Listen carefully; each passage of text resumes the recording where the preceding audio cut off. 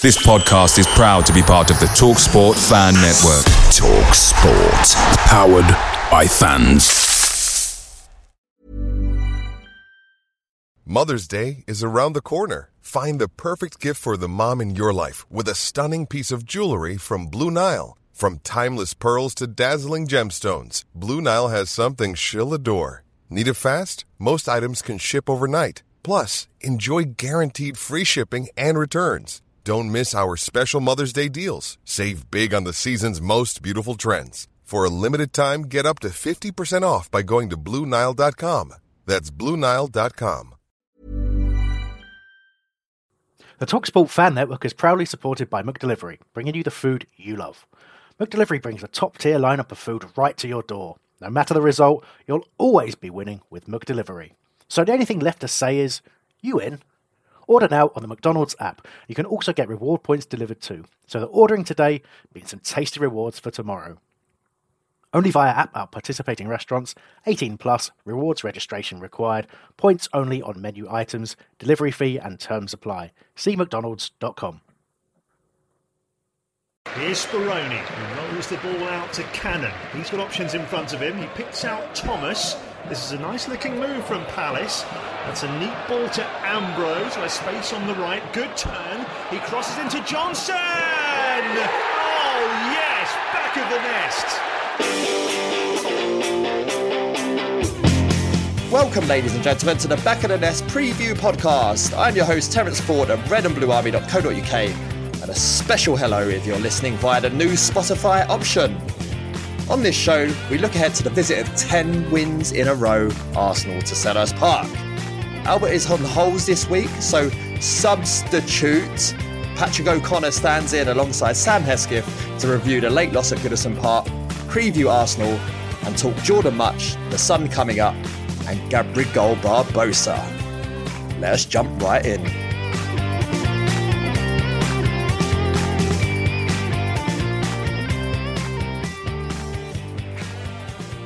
Yes, we're back for another week of previewing. Gets easier and easier in the Premier League, doesn't it? I love these sort of runs. And to talk about it all today with me is, all the way from across the Atlantic, Patrick O'Connor. Hello, hello, hello. Hello, mate. It's all going a bit crazy over stateside. So you thought you'd come on and talk about Palace and get some normality in your life? Oh, yeah, mate. If I want normality, I always talk about Palace. And, of course, Sam Hesketh is also in the background. Hello, everyone. Now, you just run off and got a beer because it's taken us so long to start this. You've already finished one beer already. I have. So I said it last week. I'll probably say it again. We'll see how I end up at the end of the show. And what is it? Same as always. I'm drinking a Moretti again. And, Patrick, you've got a fake beer, right? I've got an Apple and Eve apple juice, mate. Okay. That's obviously an American brand, so we don't have to worry about that. Exactly. In all my disasters from getting home from work, I couldn't get beer, so I'm actually drinking a red wine. I don't know what that means. Posh, I think it's a red Zinfandel from California, apparently. Or Soda Missus tells me. It's quite nice. Right, so after the Everton game this week, Danny Gabardon, remember him, helped us get promoted, did well for the couple of seasons that he was with us. He said that Palace are just a striker away from finishing 7th, which is quite a bold statement. Used Burnley as an example. It's like Palace any worse than Burnley are last season, and he's probably got a point there. And with that in mind, Gabriel Barbosa, a Brazilian striker who Inter Milan bought for 30 million euros, has been linked. Hesketh, tell me how this isn't going to happen. Well, so normally you would say £30 million striker, gone to Inter, obviously got some pedigree. They're not going to drop that much money. Top club, history of good strikers. Why Palace, in with a chance? Well, let me just say, he's so good that his name Gabriel has been changed to Gabriel Barbosa because he scores that many goals. What a pedigree. What a pedigree. So Batistuta was called Batty Goal, wasn't he? So he's obviously in that ilk. Why Palace in with a chance? Well, let me tell you why we actually might be in with a chance, rather than why we won't be. Had a quick perusal of Wikipedia and a few other sort of internet sites. £30 million striker can't buy a goal. Sounds familiar, doesn't it? So by all accounts, he went to Inter for 30 million. He scored 1 goal in 30 games, I think, something like that. Went to Benfica, another team who have a history of good attacking players. Played 13 minutes, 1-3. And then he went back to Brazil. So I think the only reason we might not get him is because he can't get a work permit. But other than that, he's a striker who can't score. So I think he's a perfect match for us. Oh, the good old Football Manager denied working permit problem. He's gone back to, I believe it was Santos he was from, and he scored 29 goals this season for them. So he obviously owns it in Brazil. But Patrick, he'll just come and join the banter list of strikers, won't he, if he signs up for Palace? Without a doubt, mate. It's not even Sam broke it down so well. He'll come here and do absolutely nothing. If he goes to a top league, he's done nothing in the 2 leagues he's been to that have been decent, Portugal and Italy. So I can't wait for him to sign up, to be honest with you. I can't wait for him to come here and score no goals for us. And on big wages as well, I'd imagine. Absolutely. Someone who never scored goals for us, but cracked in an absolute thunderbolt from 35 yards this week. Our good old friend Jordan Much. Patrick, this was over your side of the water. Was you as surprised as I was when that flew into the top corner? Okay, here's my MLS breakdown. Are you ready? Jordan Much is scoring in a league, all right, that I would say is about between League One and Championship level. Wayne Rooney's come over here and he's absolutely dominated our league so far. He's dominated the league. He's been so good. He's going to take DC United, which is a very ordinary team, to the playoffs. Zlatan's come over here and scored goals that you wouldn't even believe, but that's Zlatan for you. I'm telling you right now, Jordan Much has gotten no better than he has when he left Palace. He's in a league that is a total joke. And listen, I love the MLS. I really do. I'm a big, Red Bulls fan. But I'm telling you right now, if he scores goals like that, you can guarantee the league is not that good. So, Jordan Much, stay over here, please. I beg you. Somebody said to me, well, we did have about 10 minutes to line it up as literally nobody closed him down. Exactly. But my response was, it took him 2 years to line up a goal at Palace and he still didn't manage one. So. Social media this week. I won't say what you text me and said, Hesketh, when Steve Parish tweeted a picture of the sun, but talk me through it. Yeah, so it was every week we try and find something funny or something weird or whatever, punching a mascot or something like that.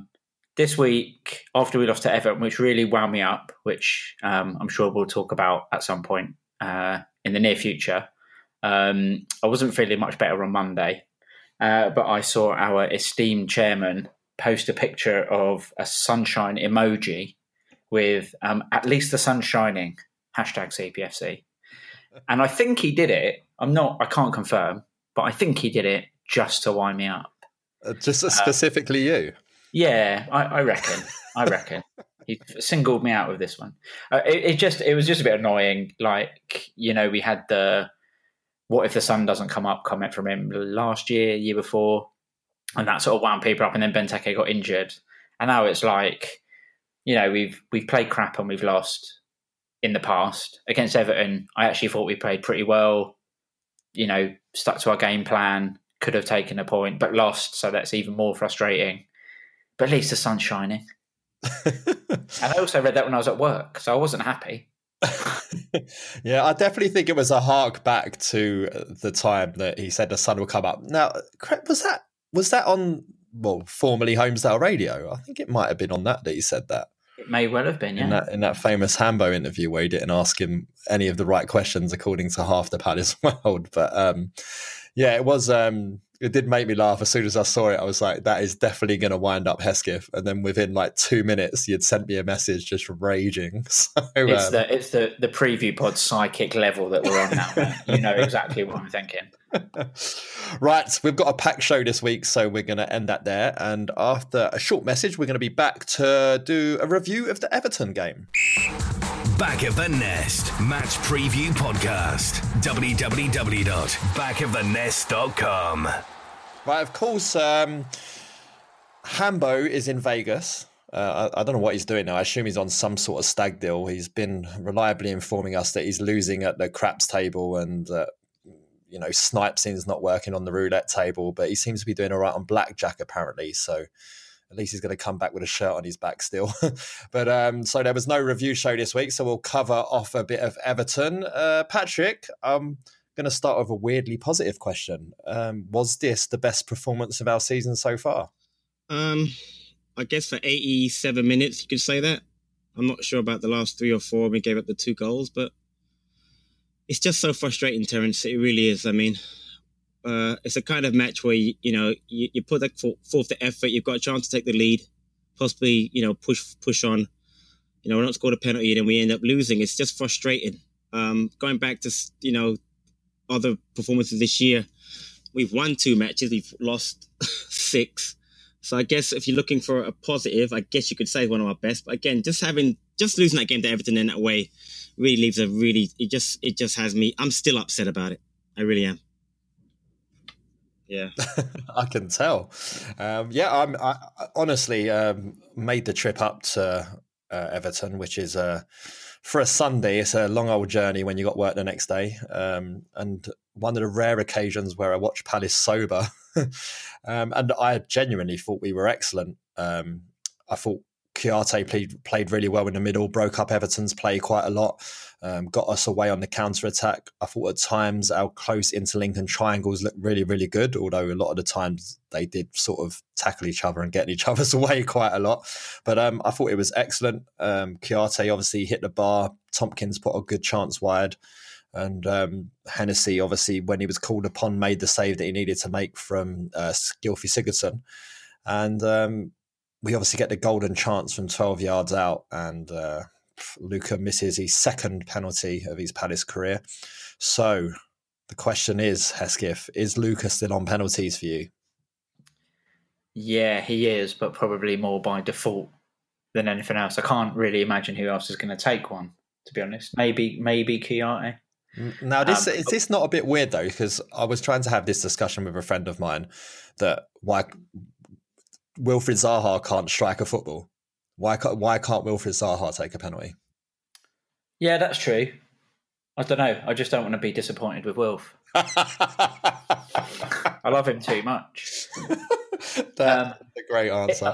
It was, I mean, that penalty was sort of a microcosm of his season so far, really, where it's like, the things that you expect him to do, because he was doing them effortlessly last year, he just hasn't really clicked with it. And I must say, like, normally, even the one he missed against Man City, when he steps up for a penalty, I just assume he's going to score. I'm really confident he's going to score. But on Sunday, I don't know if it's just because, I know I'm fairly negative anyway, but because of how the season's been, I just thought, I don't know if he's going to score it.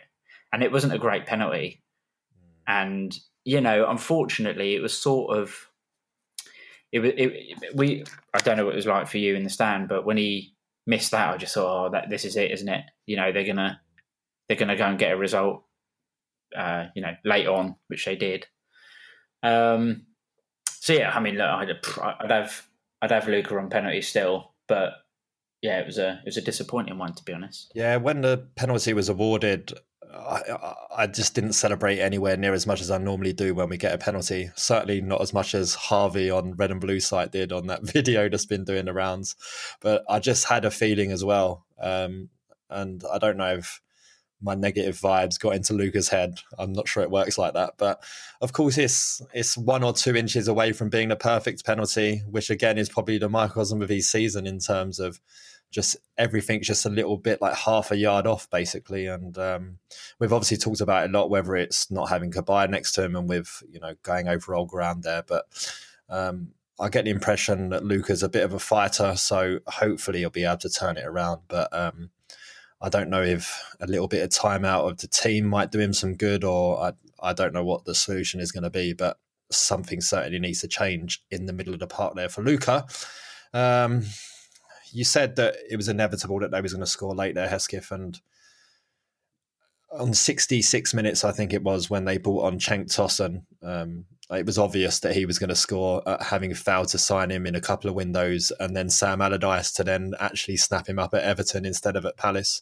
I just felt it was inevitable he was going to score. But Patrick, that substitution certainly changed the game, didn't it? Saw Everton change their shape. And from that point on, we were just completely on the back foot. It was all three, really, wasn't it? Calvert-Lewin and Lookman's subs, they all changed the game. And it's just, I'm going to go there. It's so frustrating to watch other teams consistently make subs that change the game, and Hodgson just sits there and doesn't do anything. I mean, another frustration from the match was I noticed he put in some really good crosses. You mentioned before about the cross that Tompkins missed. It was a great ball over by Townsend. And now all of a sudden we're putting balls into guys that can't head the ball. There's no Benteke there.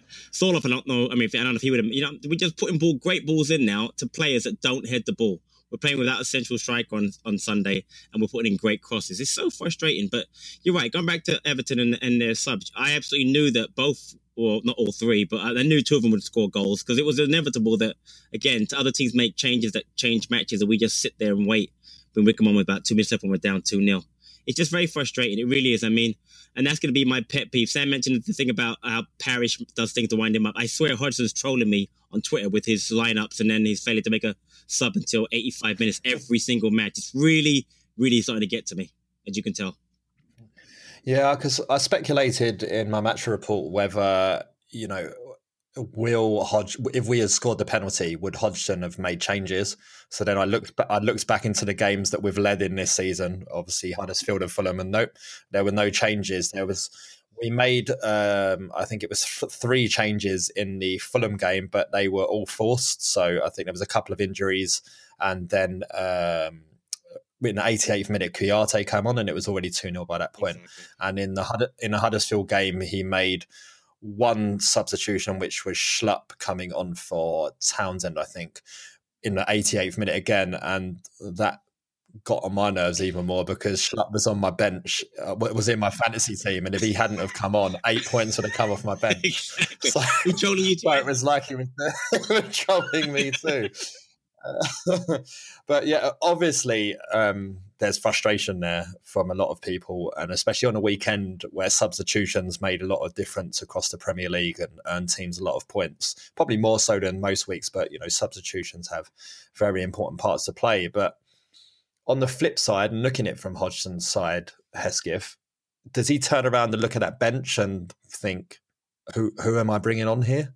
It's Kai's on there, Punchin's on there, Wycombe's been out for 2 years, he's on there.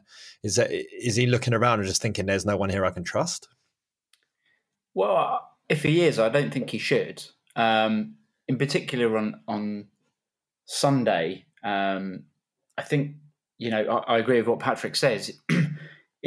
There are times I just don't understand why he's not making a change, if only to bring on fresh legs.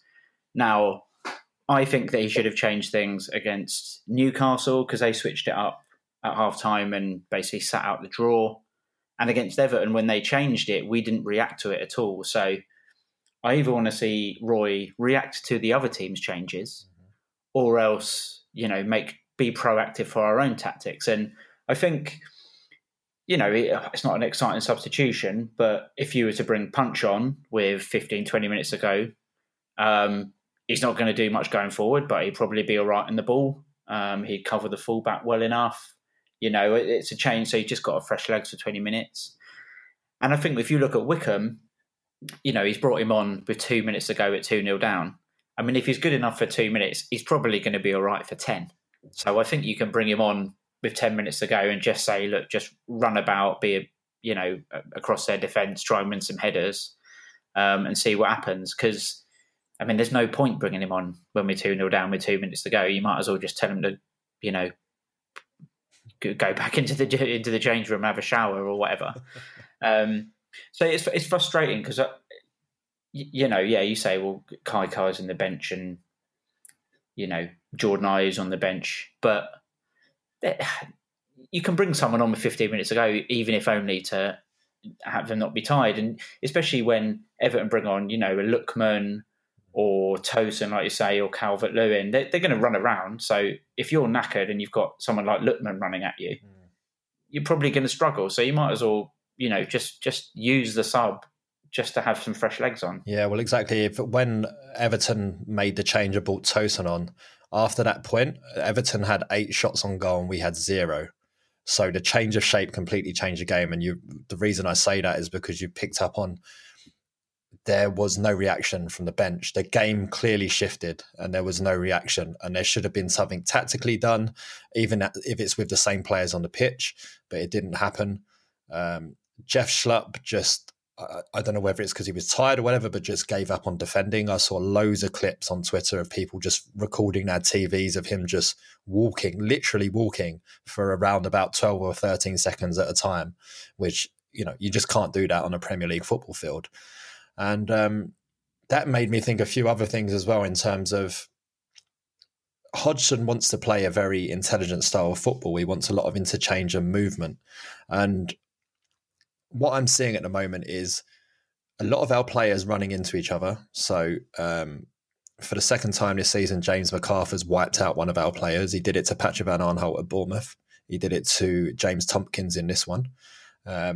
You've got Andros Townsend constantly running into people, and you've got Jeff Schlupp constantly running into people, and Zaha and Patrick Van Aanholt more times than not actually messing up the bits that they're trying to do down the left.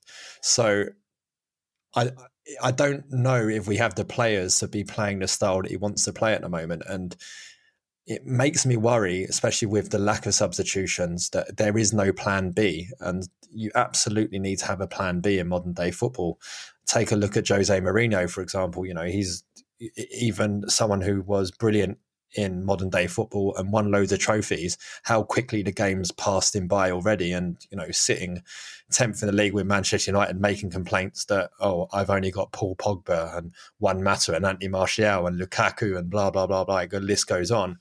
And you can just get left behind if your tactics are wrong. And these are still early signs to be getting on Roy completely. I've been surprised to see that people are saying they want him out, but I think he deserves a little bit more time there, and hopefully he'll learn. And you can teach an old dog new tricks, but I do have some concerns there. And Patrick, you talked about the crosses before.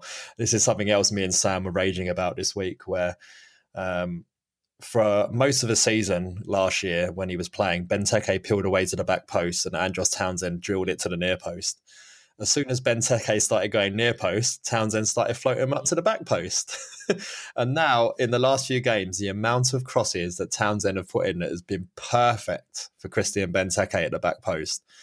And obviously, there's no Benteke on the field. So hopefully they can bring all that together when Benteke returns in January, whenever it is. And Townsend can put in some of those crosses and Benteke can get on the end of them. Anyway, I'm ranting. That was a huge rant. We'll finish with man of the match. Hesketh, we'll start with you. Oh, bloody hell, I wasn't ready for that question. I thought Wan-Bissaka was good again. I think it's the default answer at the moment. I was going to say, yeah, even if I, I was just plucking a name out of air, it's probably a safe one. Actually, I thought Tonks was quite good, quite solid. I'll just go Wan-Bissaka. It's the easy choice, isn't it? Patrick? Yeah, I like both those. I'll probably go with Tompkins also, but just quickly on Wan-Bissaka, you're just right. He's the default one, and I take him every time. But this is the funny thing about him is that if not for Ward's injury, we've never heard of this kid. Because I'm telling you right now, he would never gotten a chance under Hodgson. So people want to give Hodgson grief. The truth of the matter is Wan-Bissaka fell into his lap. And I really wish that somehow, some way, a couple of other kids could fall into his lap and show something, because we need a spark. He gave us that spark last year, and I hope we can find someone, because we need another spark. And I don't think he'll get it based on performing well in the 23s or the 18s. Someone's going to have to get hurt, unfortunately, and get forced into the first team. Because, but I'm rambling now. And I would say Tompkins again. I thought he played it well. He's pretty well every game, by the way. Yeah, and I think next to Sacco, who sort of just fell apart in the last 15 minutes of that game after having a fairly decent game, like his performance stood out a bit more.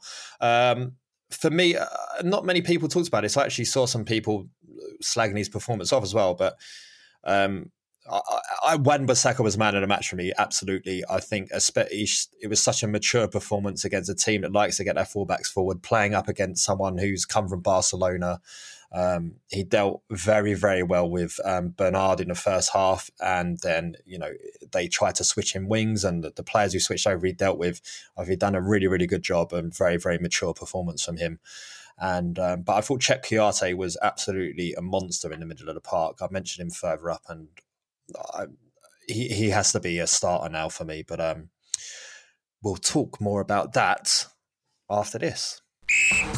Back of the Nest Match Preview Podcast. www.backofthenest.com.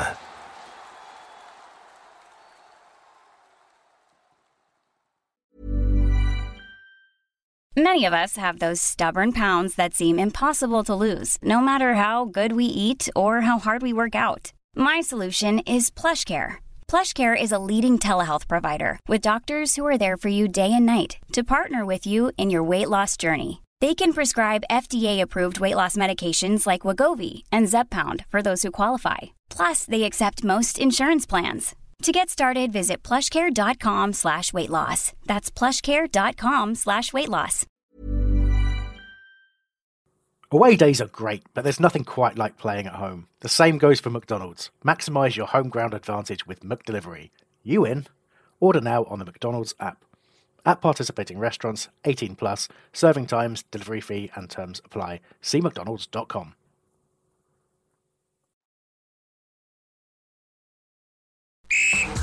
Back of the Nest Match Preview Podcast. www.backofthenest.com. Right, so unfortunately no opposition this week. He's having technical difficulties. This is becoming a common trend, but thanks to Kenny Ken for trying. We'll get him back on for when we visit the Emirates later in the season. Right, we're going to start this with a couple of stats. Hesketh, Martin Atkinson's the referee in the game on Sunday. Yeah. Arsenal, in this decade, Arsenal have played 17 games away from the Emirates when Martin Atkinson's been the referee. Right. 2 wins, 4 draws, 11 defeats. What? Those 2 wins, both against Sunderland. Bloody hell. Wow. We're still going to lose. So mortgages on a Palace win? I'm trying to sort out a mortgage at the moment, mate. So I don't think I'm going to take that bet right now, to be honest. But I mean, it's funny how those things pop up. And obviously no one's mentioned in that. This was out of an Arsenal piece I saw somewhere doing research today. No one's mentioned that since we've got promoted to the Premier League, Martin Atkinson's been the referee at Selhurst Park 6 times, and we have 2 wins and 4 defeats. So, Patrick, do you think this is just a random trend, or you think Martin Atkinson's got it in for Arsenal? I'll let you know after Sunday. Let's hope so. But like I said, I'm not very optimistic about it. But that's a very promising stat. By the way, I had no idea it was that bad. Long may it continue, because I hate Arsenal. But wow, Sunderland, that's amazing. I'm quite shocked at that stat. I know our record isn't great with him, but it's not that bad as Arsenal's is. So again, let's just hope that we can pull the rabbit out of the hat. But I'm not optimistic. I don't care who's refereeing the game.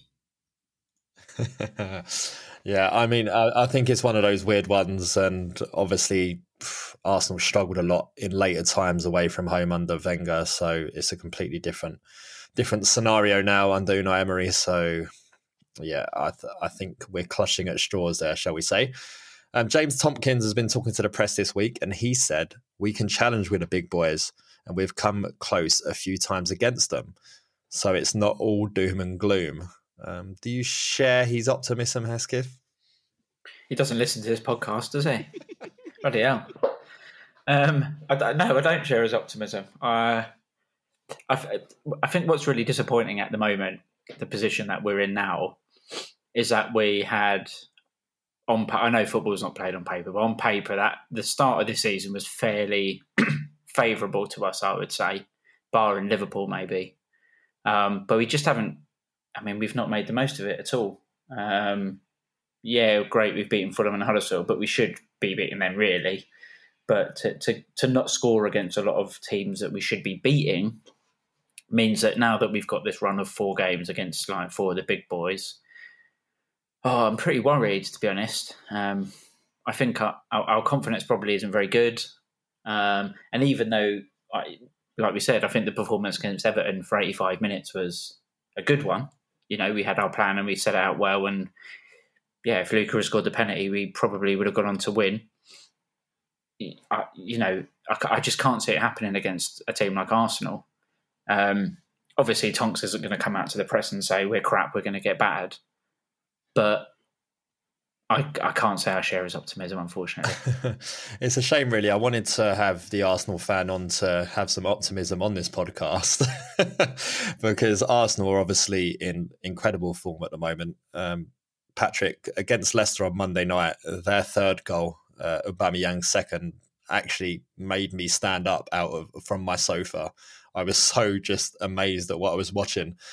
Do you think we've got any way we can cope with that anyway if Arsenal are playing that sort of football? It's difficult, isn't it? I think, are they 10 matches undefeated now in all competitions? And that goal you talk about... 10 wins. 10 wins in a row. Sorry, right, it's 10 with the League Cup and the Europa League. Yeah, 10 wins. And that goal, you mentioned it, pre-show, 9 players touched, including the goalkeeper.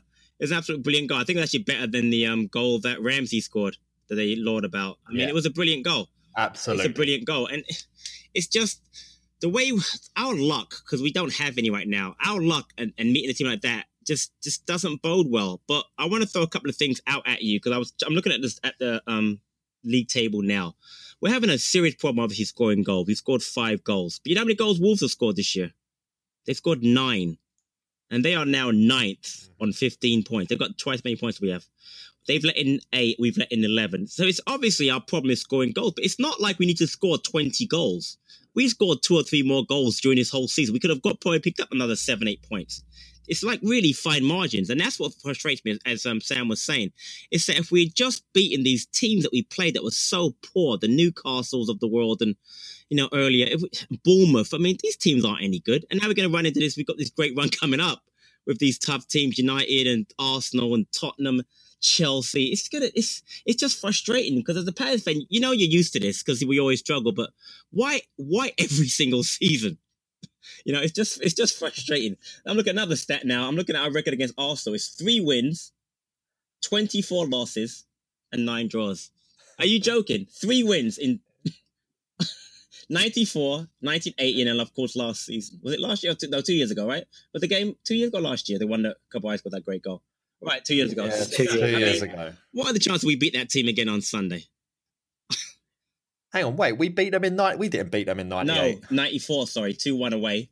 And in 1980, the team in the 80s beat 1-0.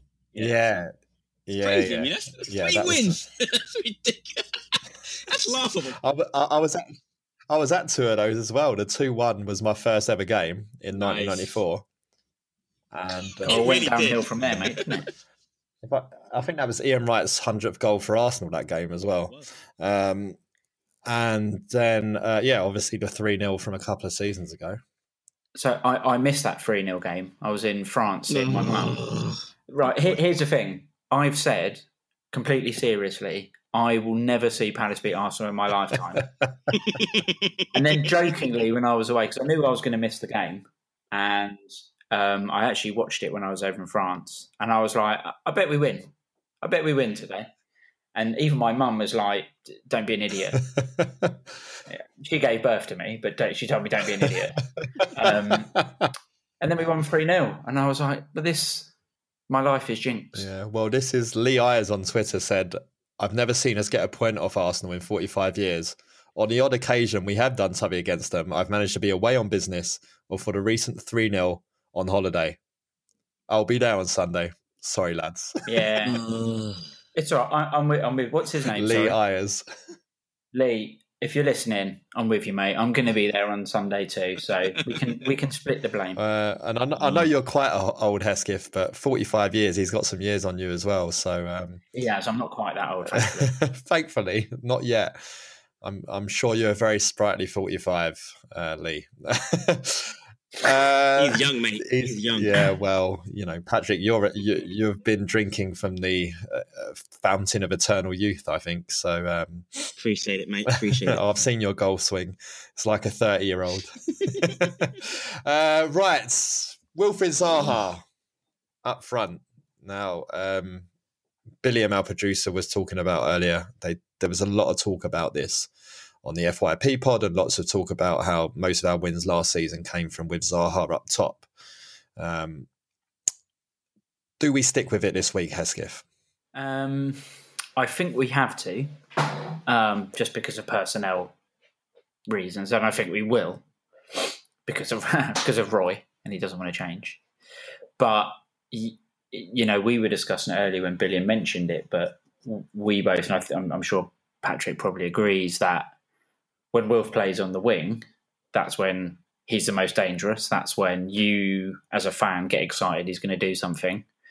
And, even in recent memory, when we were playing him up front last season, we switched him to the left for that Watford game, and he, bamboozled them a couple of times, and we ended up winning the game. And I think it was on Sky or on Twitter, I saw somewhere sort of a map of where he has his most touches against Everton and against Liverpool, I think it was. And it was all on the left wing. And, the point of the article was, and I don't even think it was written by a Palace fan, the point of the article was if your best player is at his best in this one position, then just play him there. And I don't doubt that he can play as a striker. He's definitely improved, and I feel a lot more comfortable with him up top than I did like 2 years ago. But when he gets the ball and he's running at a fullback, and he's taking them on, I always think he's going to beat him. And in fact, sort of on a similar note, Joe Walker, our mate Joe, who's been on this show a couple of times, he was tweeting something about the number of taking on defenders of each team, and Will's not even our number one anymore. It's Wan-Bissaka, and part of that might be he's playing up front, so he's not directly running at fullbacks. But another part is there are times when he seems a bit hesitant to do it now, and it's sort of stunted his game a little bit. So personally, I want to see him on the wing to get the best out of him. And I think until the point where we can play like Connor Wickham, it's a massive ask, obviously, up front, I don't think he will. So, yeah, it's tough. I mean, against Arsenal, it's even harder to say because, going forward, they're very, very good on the ball. So I'm probably not going to see much of it. So if he sort of hugs the touchline and we just punt it up the wing, then even if he's playing up front, that's probably what we'll have to do anyway. Well, the key, I think, is if we're going to get anything out of the game on Sunday, it's going to have to be from getting in behind our fullbacks when they've bombed up the pitch. Now, obviously, Arsenal have the layer of cover in their two defensive midfielders that play behind. But I fancy Zaha up against Torreira, I think his name is, or Xhaka, either of those two, get him running at them as often as possible and try and get them on yellow cards or whatever. Xhaka has definitely got a red card in him. So on, there's historically teams that have bombed our fullbacks on in our recent Premier League era, we've done really, really well against them. So if we are going to play in that 4-4-2, it has to be a case of Townsend and Zaha both pulling wide as much as possible, and the other one getting into the penalty area and as when to try and create that chance. But I think we'll get chances against Arsenal on the weekend because all through this run, they've had lulls in games where you can actually get at them, and their defensive frailties are still there and they have been for all of the recent years. I'm not sure of that Leno goalkeeper as well, or Petr Cech anymore. So I think you can definitely get at them. And but what's going to be key to that, and I talked about it further up, is someone in the midfield breaking up that play from Arsenal. And I think Kouyate's got to be the man that does that. Do you think his performance, Patrick, at Everton is enough to pretty much get him into the starting 11 now? Oh, he has to start. There's absolutely no doubt. You make a great point. Quickly going back to what you said about Arsenal, Xhaka's had a terrible season at centre midfield. In fact, they moved him to left back on Sunday. It was 10 times better than Benny's been the whole season. So that's a gregreat point. Will Franningham would be great. But yeah, Kyoto's got to start. Maya, to me, if he's not ill, has to start also. Go back to Luca. You were saying before, the way Luca's been playing, he needs someone like Maya to get the ball off of him. And, we know he's going to, make decent passes and hold on to the ball. I think one of Luca's biggest issues is I think it's too much pressure on trying to make a certain type of a pass, whether it be long or short, and having someone next to him who can, like Cabaye last year, take it off of him. I think Macca's not that type of player. I love Macca technically, but he's not Cabaye. So Maya, I think Maya's style of play, I think fits in perfectly to what Luca's going to need. He has to play too, so Schlupp has to go to the bench. Going back to what you guys are talking about with the Townsend and Zaha, I agree. Based on personnel, health, I'd much prefer to have Wickham start if he was healthy because of what we're going to need, a big player up front against Arsenal. But I'm with both of you. Those two have to start up front because we lack options off the bench. At some point, maybe Sola or Wickham come on if we're hopefully either still in the match or need a goal. But I agree. It's just the way things are now. If Maya doesn't start, I'm going to go ballistic on Sunday if he's fit and doesn't start because he and Kyoto have to play together with the Luca, of course. Are we buying this virus, Hesketh? Do you think it's legit, or do you think he's fallen out with Hodgson? Wildly speculate, please. Yeah, wildly speculating. I hope it's real. I mean that in the nicest possible way, Max. But I hope you had virus and you didn't knock Roy out or something. Well, Sherlock was out with one as well, wasn't he? So yeah, but also another player that hasn't really done it for him. A player who's sat on the bench a lot. Those are two of his signings that he's spent money on and put faith in. And just wish they'd given Jeffrey Schlupp a kiss and taken him out of the team. Exactly. Well, I don't know. I like you. I hope it's real. I hope it's legit. And I just worry that Max Meyer did have 2 falling outs at Schalke. The final one actually seeing him come to Palace in the end. So I hope he's not a little troublemaker. He doesn't seem like one. He seemed like a very nice, quiet, shy boy when I met him in real life. He seemed like he'll just put his head down and get on with it, whatever he's told to do. So hopefully that is not the case, and I'm just wildly speculating. But Connor Wickham's where I'm going to finish, and obviously it's a huge ask. Having been out for 2 years, does he still have any of his sort of pace that he had before? Is he going to be worried about going in the way he used to strongly and worrying that his body might be a bit fragile? Is he still going to be as mobile as he once was?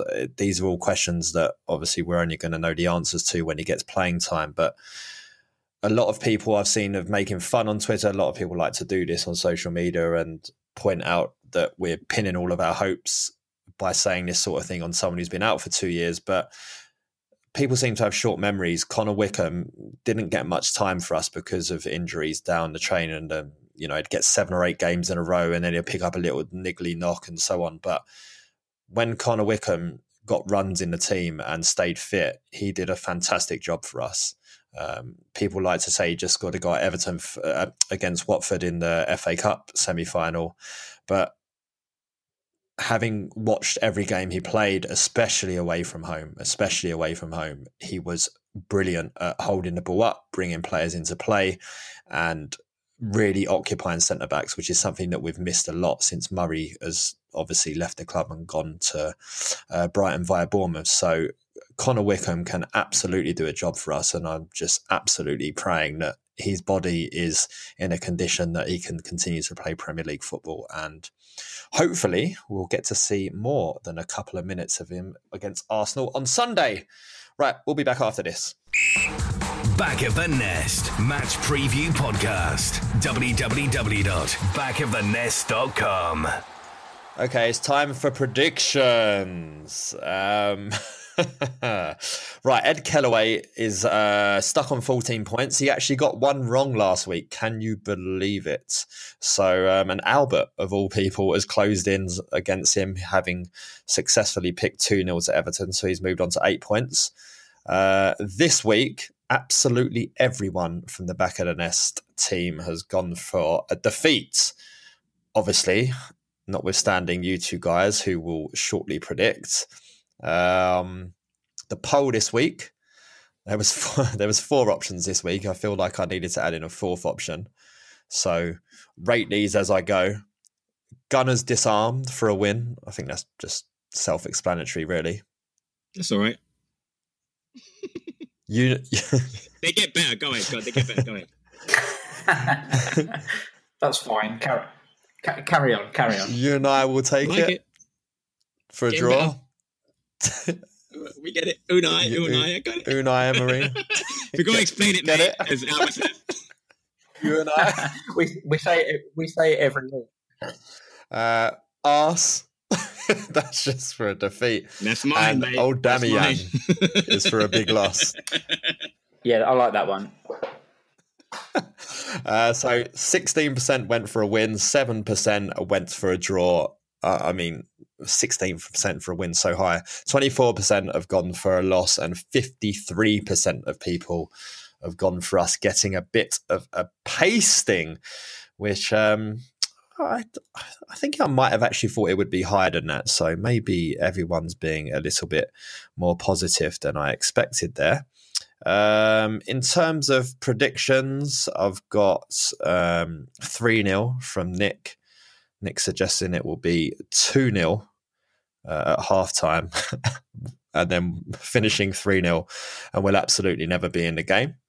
And Nathan Jones has said another defeat on the cards with a quiet Selhurst watching Jeff Schlupp continually concede possession with his first touch.